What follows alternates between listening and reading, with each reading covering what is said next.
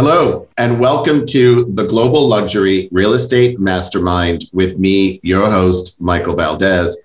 Today's guest is somebody who I admire greatly. He's a legend in our industry. Amir Karanji is the publisher. He's a film producer. He's the founder of our real estate Bible, The Real Deal. Amir, it's an incredible honor to have you on the show. Thank you so much for participating.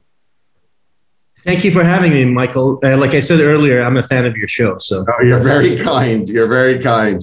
Amir, I'm going to jump right in. So your family escaped Iran and emigrated to Europe. I'm the son of a Cuban immigrant father. And I think that, the children of politically displaced families learn a drive, which is almost difficult to explain. Would you agree with that assumption? 100%. I never forget, I was having this dinner like 10 years after I had started The Real Deal. I was fairly established, and I was having this dinner with this guy who's a big time guy in real estate. And I was having dinner with him. He was like, "What's your biggest worry?"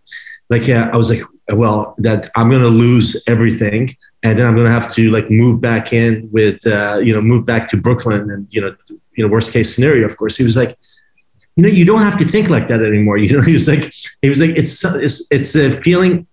It's the thing I hear from every immigrant is that they're always worried for the bottom to hit. And that's because the situation I was in, that I've seen it happen before. And I'm sure you saw it happen before in Cuba, but in Iran, everything was going really well. My parents, myself, we couldn't imagine anything happening. We had a very comfortable life there. And all of a sudden, literally overnight, everything changed. So I saw it happen before. All of a sudden, we go from having a house to having somebody help around the house and all that stuff to living out of a suitcase for 10 years. So it was that sort of mentality is always in the back of my head. And I'm sure as a Cuban, you can agree with that. It's always the idea that tomorrow isn't guaranteed, right? And it's that sense that exactly what you were saying, you had everything and life was just going along. All of a sudden, it's not.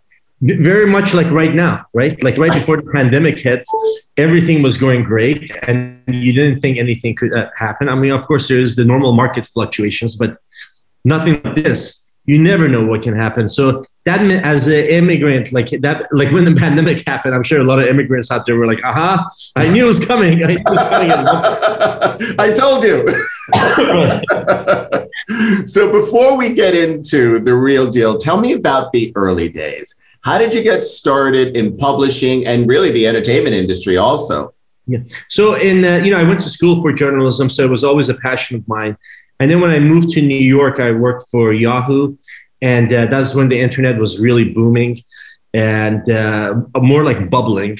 And then all of a sudden everything ended, like the whole tech bubble burst, and it was a disaster. And I couldn't find a job in anywhere. Like I was looking for jobs. I was literally waiting tables and seeing my old clients come into the restaurant. Wow. But there's something, I don't know what it is about me. I was actually really proud of it. I actually liked the fact that my old clients saw me waiting tables. It made me proud some way. I don't know why. Some people would be embarrassed by it, but I really wasn't.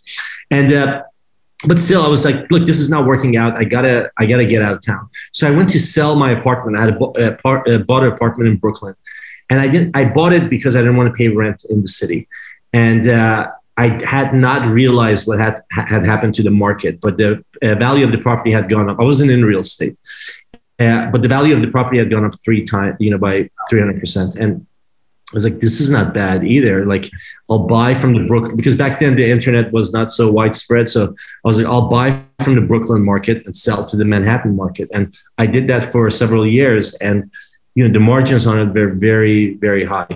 It's amazing what a lack of information can do for people who can take advantage of it. Right. So I think that's the thing with hedge funds. That's the thing with finance.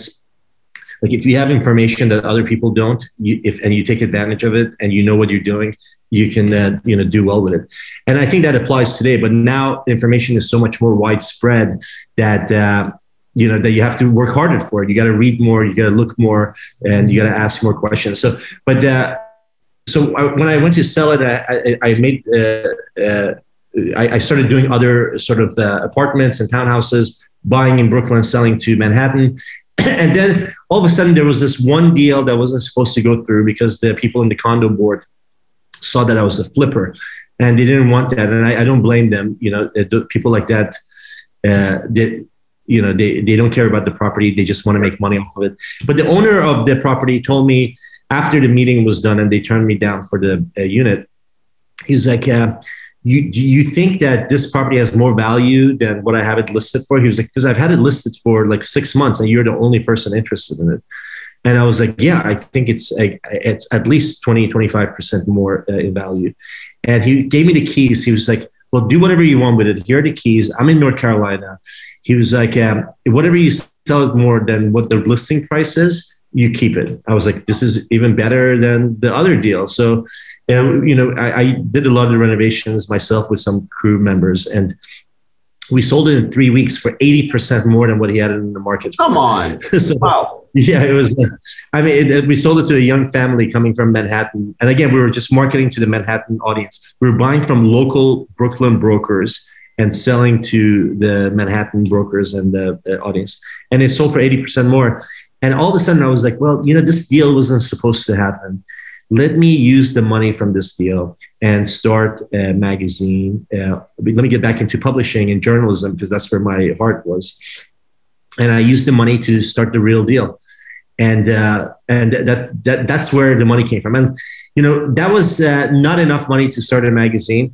But so I went around and I put together a pitch book and I told people my idea that I wanted to, like all the publications out there, there's no real journalism on real estate, like real coverage covering the different beats. It was very fluffy. It was like the real estate coverage was very fluffy. The New York Times didn't have dedicated people writing real estate.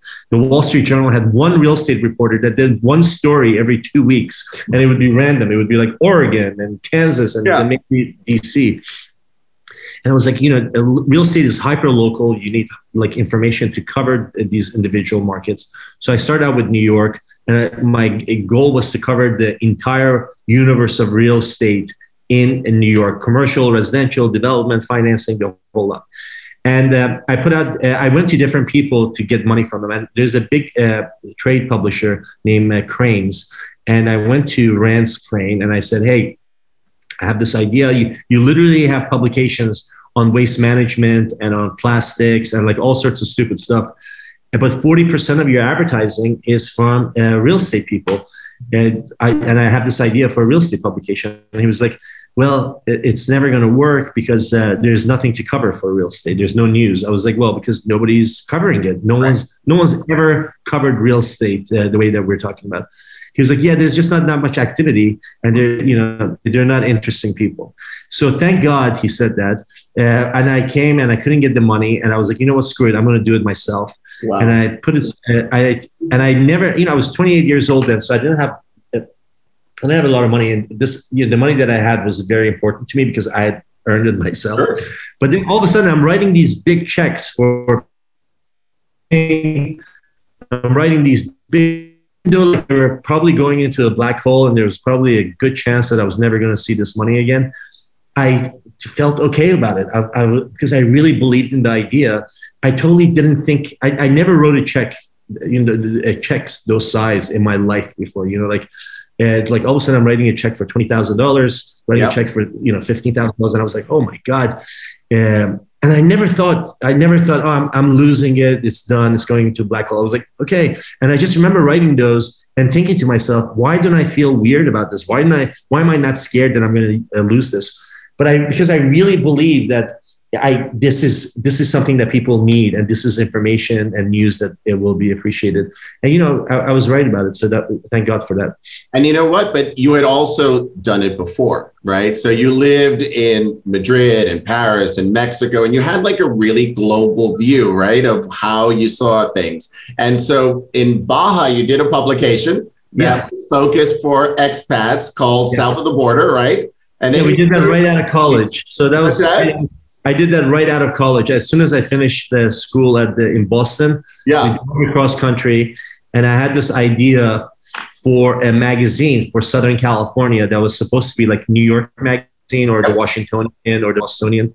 but Southern California didn't really have anything like that. So I designed this magazine called Coastal Review, and the idea was to cover the social scene in Southern California.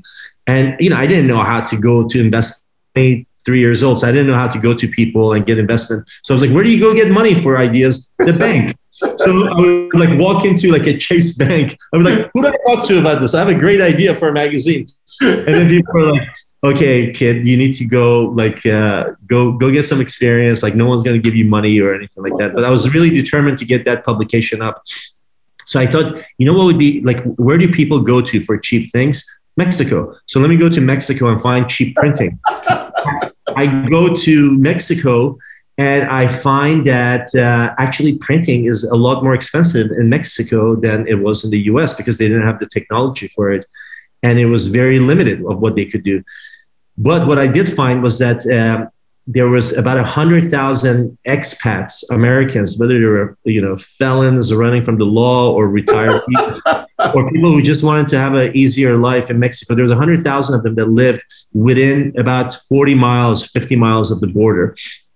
And I was like, and about 90% of them didn't speak any Spanish. So I thought, hey, I would start an English-speaking newspaper for those expats. And it worked, it caught on, but I had to live in Mexico. I had a house in Rosarito, and then I also had an apartment in Long Beach, and we were printing it and producing it in California, driving it down, taking about 12,000 copies and literally handing them out in like hotspots to people. But it was basically Mexican news that was translated into English. So everything that was happening locally on the border towns, we would do it we translate it into English and distribute that. And it worked out great. And believe it or not, I would get amazing advertisers. Like, you guys are too young to know, but like there was a telecom company called MCI and AT&T and companies like that. And there's a big gambling hall called Caliente in Mexico, and they became an advertiser. So the idea actually worked, and it was very encouraging. I just didn't want to live in Mexico. And my printer, who was this older lady, she said, I really like the idea. I have a couple of homes in Mexico and I want to buy the paper from you. Wow. And she bought the paper from me for $60,000, which at the time I thought was all the money in the world. And I was like, you know what? I'm going to take this money and I'm going to start another newspaper in Washington, D.C. I was like, why be in Mexico? I'm going to do it in D.C. Yeah. Turns out it was a lot tougher to do in D.C. than to do it in Mexico. In Mexico, there was a real focused audience for it. There wasn't any competition. In DC, I had plenty of competition. The audience wasn't focused. But even then, the DC City paper came and bought that. And I was like, you know what? I should go to school and learn about publishing. And I really like it. I want to learn more about it. So I went back to school to learn about publishing. And then I found out like within a few months that I actually knew more than all the professors there at that point, even though I was like only 23 years old. Like, and I told the dean, I was like, I know any of the things that your professors are teaching here. And I told him my experience. He was like, I get it. He was like, do you want to take another degree or something like that? So, and then that was that. And then I came to New York after that. So in both instances, which I think was really interesting. So in DC, you found an audience that didn't really have a voice, and the same thing in Mexico. So was that really important for you, really, when it was a conscious decision of creating something for someone that really didn't have a voice? You became that communicator. Well, it's also an easier way to market yourself, right? If I go into a field that there's other people in it, then I have to spend a lot more money to be heard. Where I go to a room with nobody else, screaming the news, then it's very easy to be heard, and I don't have to spend as much money. So, real estate happened to be that, and in DC, there was a lot of conservative news. So the Washington Post was there, and the Washington Times, and other papers, but there was nothing like the New York Post in DC. In DC, they didn't have any sort of tabloidy sort of paper. So I started a weekly tabloidy paper. That was fun. We talked about crime. It was like the New York Post, like all the crimes and stuff going on. So it was a lot of fun to do, and it was very different from everybody else. And, at first people insulted us, but then people really liked getting it. And we saw that people like crime news. So we expanded it from 2 pages to 4 pages. And, it's the advertising for it came because people were interested in it. I love it. It was the guilty pleasure, right? Like nobody will admit they read the New York Post in New York, but it's everyone's guilty pleasure. Meanwhile, it gets more traffic than the Times, Exactly. Right. All right. So now you're in New York. Now it's 1999. Right. You're in New York. You're working for Yahoo. You started investing, as you were talking about, with those properties in Brooklyn. How do you even sort of figure that out? How do you figure out, okay, here's sort of I'll go to Brooklyn and buy properties, and then I'll just get an audience in New York City, in Manhattan. How did that come about? Well, the real estate part, it sort of worked itself out because the market is very honest with you. Like if you're worth less, it'll tell you. If you're worth more, it'll tell you. But you just have to make sure that you reach the market. The market can't be the wider. The fact of the matter is that if you put a property on the market and you reach the widest audience possible, you're going to get the best price. That's a fact, right? So, and if you put a property on the market and just go to your friends and family, you're not going to get the best price.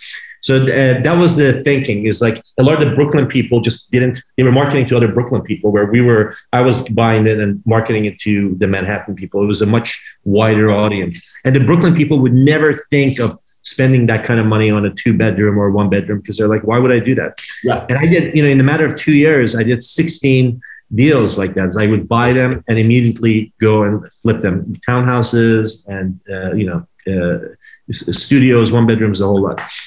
So now you're creating this incredible portfolio, right? And then now it's 2 years later, the world changes, right? Especially in New York. Yeah. And so how did that affect what you were building, both in publishing and real estate after 9/11? Well, I didn't have any real estate before September 11th. So got it. Okay. After September 11th. So what happened was that all of a sudden you have to rethink your position. When September 11th happened, the morale of the city was in the dumps, and nobody knew if things could come out, what's going to happen.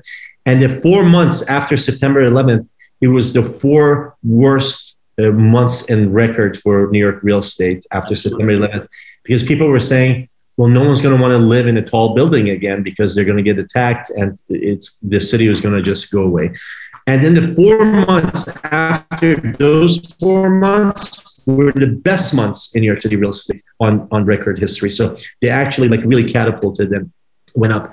And, when I was flipping these apartments and stuff, it was great. I was making good money, but I was just not fully happy because I was like, well, I'm not using my brain to its full capacity. I wanted I back into publishing and I want to get back into reporting. So, I think I mentioned it earlier that I did this one deal that wasn't supposed to happen, that it did happen. And I used the money from that deal to start the real deal.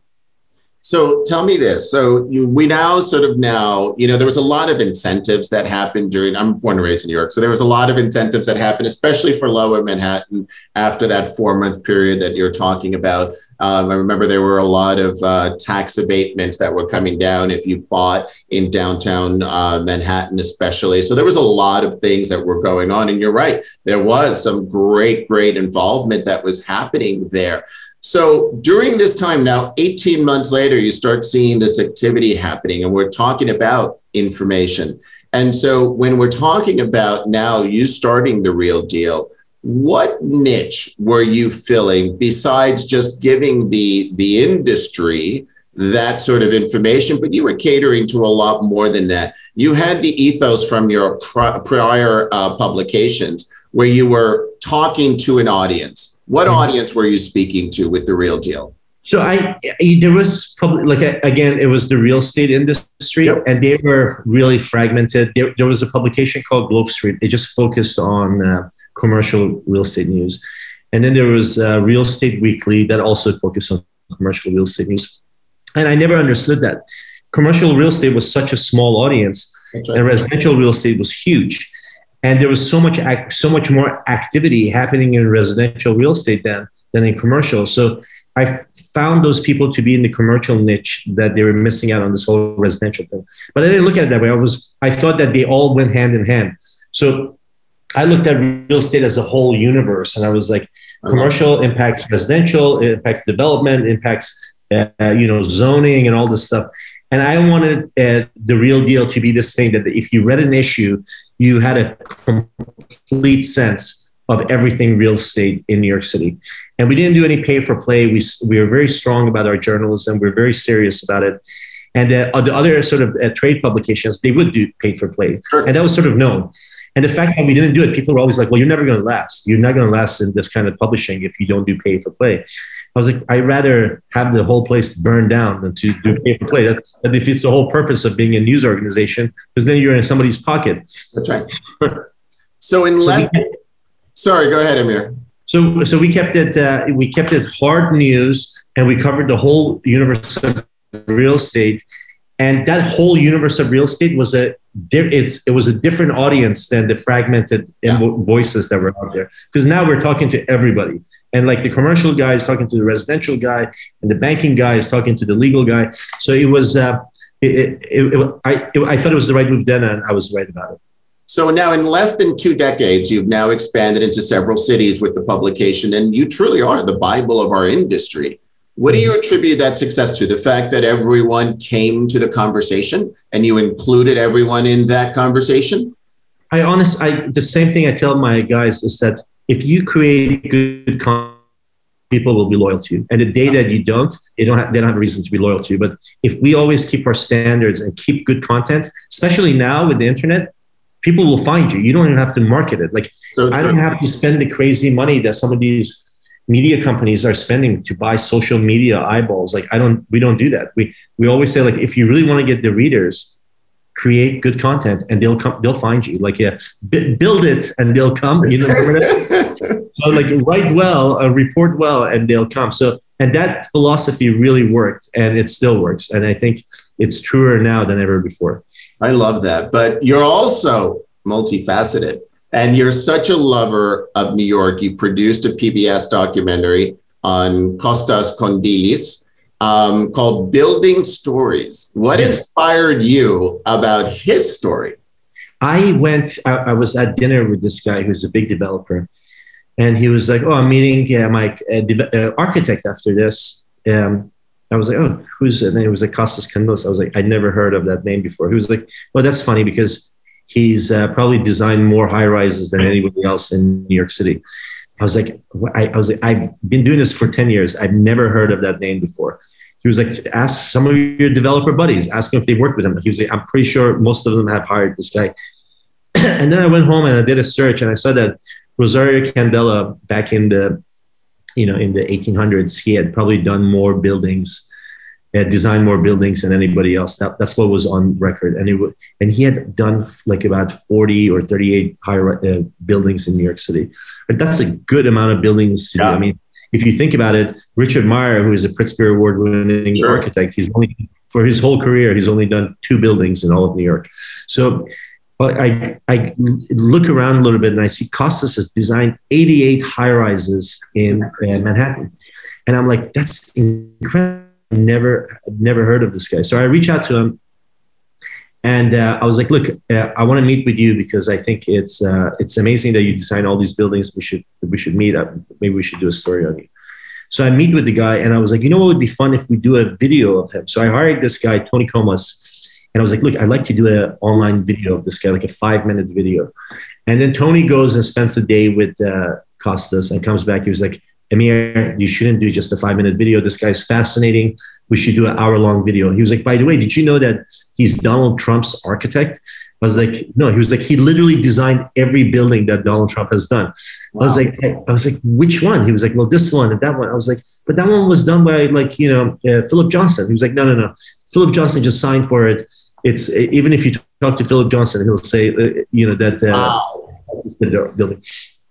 And so he was like, we should do a full movie. I was like, well, let's not do a movie. Let's do like a 15-minute thing. He was like, okay. And he would go for a few days and would come back. He was like, he would show me the cuts and stuff that he has, I was like, okay, let's do a full movie. And then I went to get money for the movie because there was a lot of costs involved with it, and we couldn't get anybody to invest in it, except this one guy who was like really just trying to work with us, and God bless him. He was like, look, I'll cover your costs, but I won't give you any money for it, but I'll cover your costs. Great. So Andrew Heiberger, who owned Town, he came in and he covered our cost of the movie, which was very good. It allowed us to do the movie. And then we threw this big party for it at the Morgan Library. Oh. And every developer in the city came to it. Like literally, we had 700 people there. Oh. The theater only seats 300 people. But like everybody was there. And Donald Trump came and he gave the intro speech and everything like that. But everybody was there. And then one of the guys who was there was also the chairman of PBS.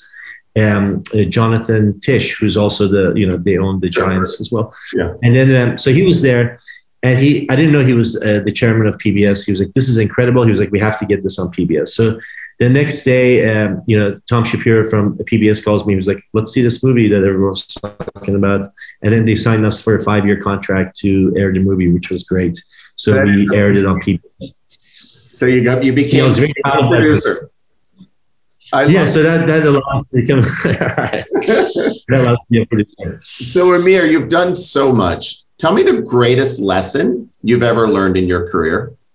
I think just believing in yourself. Like that's the thing. When I first started the business, and I would tell people the name of my business is The Real Deal, and people are like, "That's such a stupid name. Why would you call it The Real Deal?" No one's going to take you seriously. And I was like, I really wanted to stand out, and I think real estate and deals, they go together. So I started committed with it, and I really believe that like if it was something that I really believed in, it wasn't not something that other people thought that I should believe in, but something that I personally believed in, and I was like, this is the right thing. This is the right thing. And I realized that a lot of people do that, and they hit a rock, and it's not a great idea. It doesn't work out. So I realized that happens too. But when you're doing it, like the lesson was that like, even though it was like maybe a stupid idea, or maybe there was all these reasons for it not to work, all these smart people who were in the business were telling me that it's not going to work. And I really still believed in it. And writing those big checks, it really stuck with me. And I really apply it to everything. Like even now when I want to do a new project, I personally have to believe in it. I personally have to have reasons to say that this is going to work. That's more important than anything else that anybody else can tell me, because that's really the only thing that keeps me going, like if I personally do believe in it. And you've proven it to yourself time and time again. Yeah, it's worked. It seems to work. Yeah. But you're also a professor at NYU for both real estate and media. What do you hope your students take away from your lessons? So actually, I'm at Columbia now. I'm a lecturer. Oh, you are? I'm an adjunct at Columbia and a lecturer at NYU. But with the students, when I first had to teach the class, my brother is a professor, and I told him, I was like, what do I do? How do I teach a class? I don't know how to do it, but I really want to do it. And he said, you got to go in there with knowledge. Like you have to go there with basic, like what you're telling them, it has to be your knowledge and your experience. It can't be you reading notes or you like citing other people and referencing other people. He was like, you have to go there with and be comfortable sharing your experience that you think is going to be useful to them. So I really went in there with that mentality. And, at first I didn't think I could fill a class for 2.5 hours, but then it turns out 2.5 hours is not enough. It's a full semester, but like I combine 2 classes a week so that we do it once a week. So it's a 2.5 hour class. And it's inspiring to see these kids, the students most of them are so much smarter, just like evolution has created these like smarter, more capable kids. They come in there and they have so many more tools at their fingertips at this young age. I mean, just the fact that you and I didn't have the internet when we were in college. So true. And these kids do. It's like, it changes everything. They come at you with so much information and you have to be really prepared. The thing that I always try to tell them is like the stuff that I want them to walk away with is life lessons. And most of those guys at that age, they don't understand that, things that you learn in school, you might really be able to 20% of it or 15% of it. The rest of it's going to come from like your actual experiences. So I always try to share like I try to have people to come in who actually have the experience to share with them. You know, always have different developers and bankers and investors come in and talk to them about like what the job really is like. And it's amazing, you know, like people want to go into hospitality because they think hospitality is so glamorous and stuff like that. And then like I would have like a Sam Nazarian come in and talk about how he started SLS and what he had to do and that he was bussing tables and stuff. And it's like, look, if you don't have that go, and you know, if you don't have that go and you're not into it for the love of wanting to have a hotel or restaurant or whatever, then you shouldn't do it because it's really hard work. The margins are very tight. The only way you can make money is if you grow. So like, unless you love it, you're going to be exhausted. You're going to be like, I don't want to do this. This is bullshit, you know? Right. So like having them hear from those guys, I think it's very important. But last year I had Google's developer came, a young Wu, he came and talked to them. And after the class, he said, Amir, you know what you should have these guys do? Because like the purpose of the class is that they're supposed to put together a pitch book to the investors. And then I have about 3-4 investors come at the end of the semester. Oh, wow. And everybody pitches to them. Sometimes they funded some of their projects, which is really nice. That's nice. So, you know, he came last time and he was like, Amir, this was great. But he was like, you know, these guys are young, bright-eyed, you know, fresh idea students. They're young people. You shouldn't ask them to do the same things we've always done. You should ask them to like really solve problems that the industry has. So this year we changed it, the class where they don't get to pick anything they want to do. They're supposed to find repurposing ideas for commercial office space. Oh, wow. So everybody's project is to come up with different uses for commercial office space because, you know, people are saying people are going to work from home, and right now, you know, occupancy in Manhattan is at 15%, right? So that's you think about it, 500 million square feet of commercial office space in Manhattan, and it's at 15%. And for those of us in the business, we know that buildings are like living organisms. You know, you leave them abandoned long enough, and they decay things around them, and so on and so forth. So they have to be used, they have to be maintained and sustained. So, you know, these guys came up with these different ideas, and I was not let down. I mean, they came up with, you know, they have some really winning ideas. Like this group came up with an idea of to turn commercial office space into farming, like indoor farming, and that 1 square foot of indoor farming can produce 23 times more produce than outdoor farming. So you're actually saving land and space, and you save carbon because you don't have to commute stuff from Iowa to New York. You could just go to 47th Street. Wow. And then people had other ideas for like storage space and, you know, warehousing of computers and things like that. But it was a great idea by Young to do that. And, you know, so I asked the dean of the school, they're like, I'd like to change the curriculum to be able for them to come up with new concepts and stuff. And they were all for it. So that worked out good. That's amazing, actually. And that really is full on purpose. It goes back to your 23-year-old self going to school and saying, I'm doing more in publishing than I'm learning here. Right. Now you're actually inversing that instead of saying, here's real life. Let's get to the solutions. I love that. Yeah. I mean, and these guys are great. I mean, they're all architectural students. So they're all interested in, you know, designs and concepts and things like that. And they don't let down. You know, I thought to myself, yeah, you know, I guess there's a reason why these guys are at Columbia. That's right. They're smart kids. But, you know, I was mistaken because I did a course it escapes me, but it was like a regular college. And I did a course there too. And those guys had amazing ideas too. You know, so it wasn't just because these guys were at Columbia or the other guys were at NYU. And these people from University of Miami, it was at University of Miami. So these guys had amazing ideas too. I was really impressed with them. Yeah, no, that's amazing. And so I want to flip to another part of your personality. So you've been honored by Mount Sinai and Ronald McDonald House, and you do incredible things philanthropically. Can you share a little bit about those efforts that you've been working on? You know, when I first started doing this and I would see these people getting these awards, and I was like, how does like somebody that busy have time to do all this philanthropic work? Yeah. It turns out like all they do is like, hey, Michael, we're going to give you an award, and we're going to call all your friends to come and buy like $1,000 tickets for some dinner, and that's why you earned the award, because like all these people will buy $1,000 tickets. So it's not like I was at Ronald McDonald House and like feeding sick children or anything like that. It was because they were like, okay, this guy's running the real deal. Let's have a party for him and have people come and buy $1,000 chicken dinners. So it works. It's a good system and it still works. But like I really do wish later, like the charities you mentioned, that's how they came to be.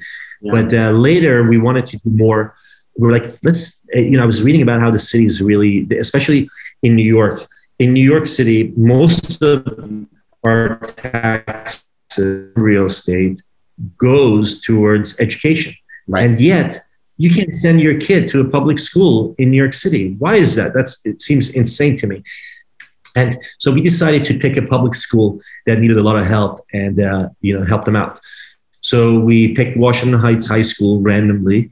And at first we started with their basketball team and we're like, let's sponsor their basketball team and make them look really cool. Wow. Because they had like shitty jerseys and they didn't, the coach was telling me, I don't want to embarrass anybody. So, but he was just saying like, they really appreciate this stuff. So he was, so we're like, let's do the girls basketball team too. And then the principal was like, this is so generous. Why are you doing this? I don't understand why. Is this a tax thing? He was like, no. He was like, as a company, we can't do everybody, but we picked a school. Like, let's help the kids in the school. And then he was like, well, if you really want to help, we don't have water fountains that work. I was like, you don't have water fountains in a New York City school. This is not like, we're not talking about Iraq, right? Like we're talking about New York City.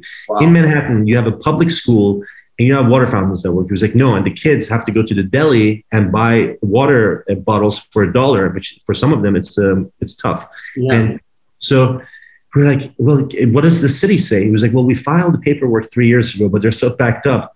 They haven't done anything. And I was like, well, let's get you new water fountains. And I went to look for water fountains and I thought water fountains are like going to be $20,000. What is the delay? Water fountains are like $1,000, Oh, God. So you just need to install them and be done with it. And it was like the easiest fix. And these guys are waiting around for 3 years to go some bureaucratic machine to get things fixed. And like, we're like, screw it. Let's start fixing little things in the school and get the school up to, because the kids are great, right? Like it's not in a wealthy neighborhood. It's in Washington Heights. Yeah. And it I don't know what the problem is. Like, I don't understand how anybody in those areas is okay with paying taxes and then having their kids go to a school with no water fountain or having jerseys for their basketball teams, who, by the way, went to the semifinals of the city's championship, having like old jerseys and stuff like that. It was just so crazy. And that stuff doesn't cost anything. And it was such a small thing to do. And it has such a huge impact on those kids. And it just makes you feel good, And the next thing we're doing for them is buying them bleachers. Can you imagine having a grade A basketball team and your fans have to all stand around throughout the whole game? This school is from the 1970s, man. Like, it's insane that their fans don't have bleachers to sit in and they don't have any support. They don't have water fountains in the gymnasium. They didn't have it before, but so just like those things. And, and the principal was like, this stuff is supposed to go through the city, but screw them. He was like, if you want to do something, here's the keys to the school. You can do whatever you want and, put in whatever you guys want. So instead of like having those chicken dinners, I'm going to the developers. I'm like, let's not do the chicken dinners. Let's write the check and have it go straight to the school instead of having these parties where we see each other over and over. The same 200 people see each other over and over again. Yeah. Let's do $5,000 and go see a basketball game together. Yeah. Right. That's even better. Right. Yeah. So and some people are like extremely generous and they have the money to be that way. And the problem is that it's so hard to find out who to give it to and who you can trust and where the money is going to go to. And you write a dinner, you go to a chicken dinner charity event for $500. Just the charity event itself is taking $250 of it. By the time you pay the people who are managing it and operating it, that's another, like, God knows what. So very little of it actually goes back to the charity. And, it's an excuse for people to get together and have these dinners. And I get it. And they think they're doing something good, but it's more a party for them than it is for the charity. Yeah, you're right. Yeah, but you have people who are really generous and they just want to give it to a good cause. And, when we told them, we talked about the bleachers to some of these guys, some of them are ready to write big checks for the school. When I explained to them what the school is going through, they just needed to know. They just need to know where is it going to go to, who's going to get it. And they were all like very open to it. So it was very encouraging to see that. I love that. It all starts with small steps, right? Where you make the larger difference. I love that. Yeah, so your eyes get bigger and bigger. Like you start with the water fountain, you go to the bleacher, and next thing you know, you want to have change the food. Like the food they have in that school is just terrible. Like I can't imagine kids who go to Horace Mann or any of these other places are getting the same foods. And then you wonder why poor people or people in poor neighborhoods have such horrible diseases and health issues, because since a young age, you're feeding them terrible foods in their school. And in some cases, you don't know that the food's going to get any better when they get home. In some cases, it doesn't. In some cases, it gets worse. So at least it might be the only thing they eat. Right. So at least while they're in the school, you know that they're going to get decent food and they're going to get good water and they're going to get like the basic stuff. For those 8 hours, those kids are going to be good. Yeah, you might start a new trend, adopt a school. Yeah, that would be good. That's a good idea. Serious, actually. I love how this is. It all starts. I love that idea. That's a great idea. Yeah, I love that. And so I have one final question for you. Sure. So in your book of life, what is this current chapter called? The current chapter? Reinvention. I love that one. Because you have to be excited. I remember talking to this guy. He had a very successful business, but he was doing it for 20 years, which was I'm coming up on that threshold. And he was selling the business. I was like, why in the world are you selling this business? You're just starting to thrive. Yep. I mean, not just to start, but you're thriving and your business is growing stuff. He's like, I'm bored.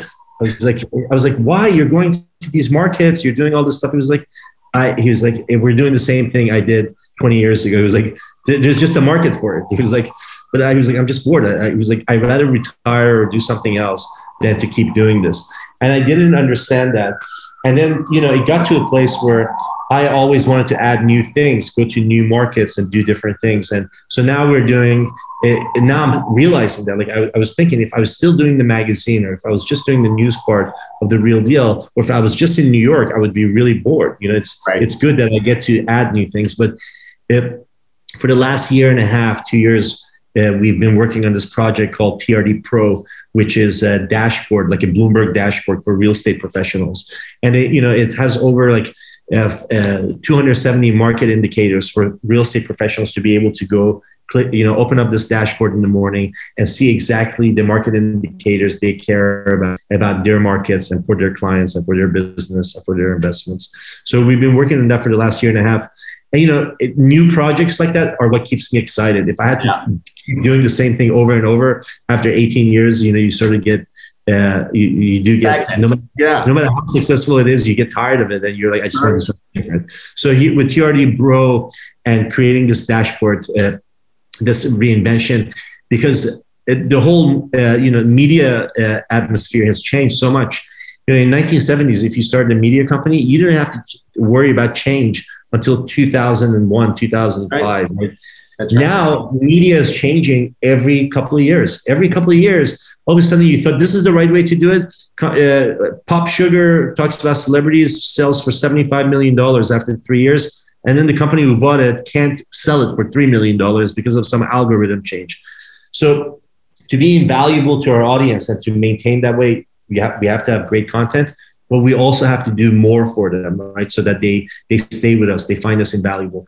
And there is some truth to too big to fail, or too known to fail. So it's important that I always tell my guys, we're number one right now, and it's good to be that way.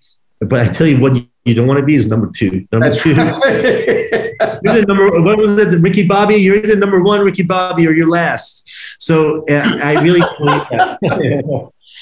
So it's so true. So by coming up with these new concepts and keeping it fresh, I think it's it's keeping it fresh for me, and it's helping us grow as well. So that's fantastic. Amir, it's been such a pleasure. Thank you for this conversation. Thank you for your leadership in the industry and everything that you do. I really appreciate the time today. I appreciate that. Thanks, Michael. Thank you. And thank you for all of you for listening. This has been the Global Luxury Real Estate Mastermind with me, your host, Michael Valdez.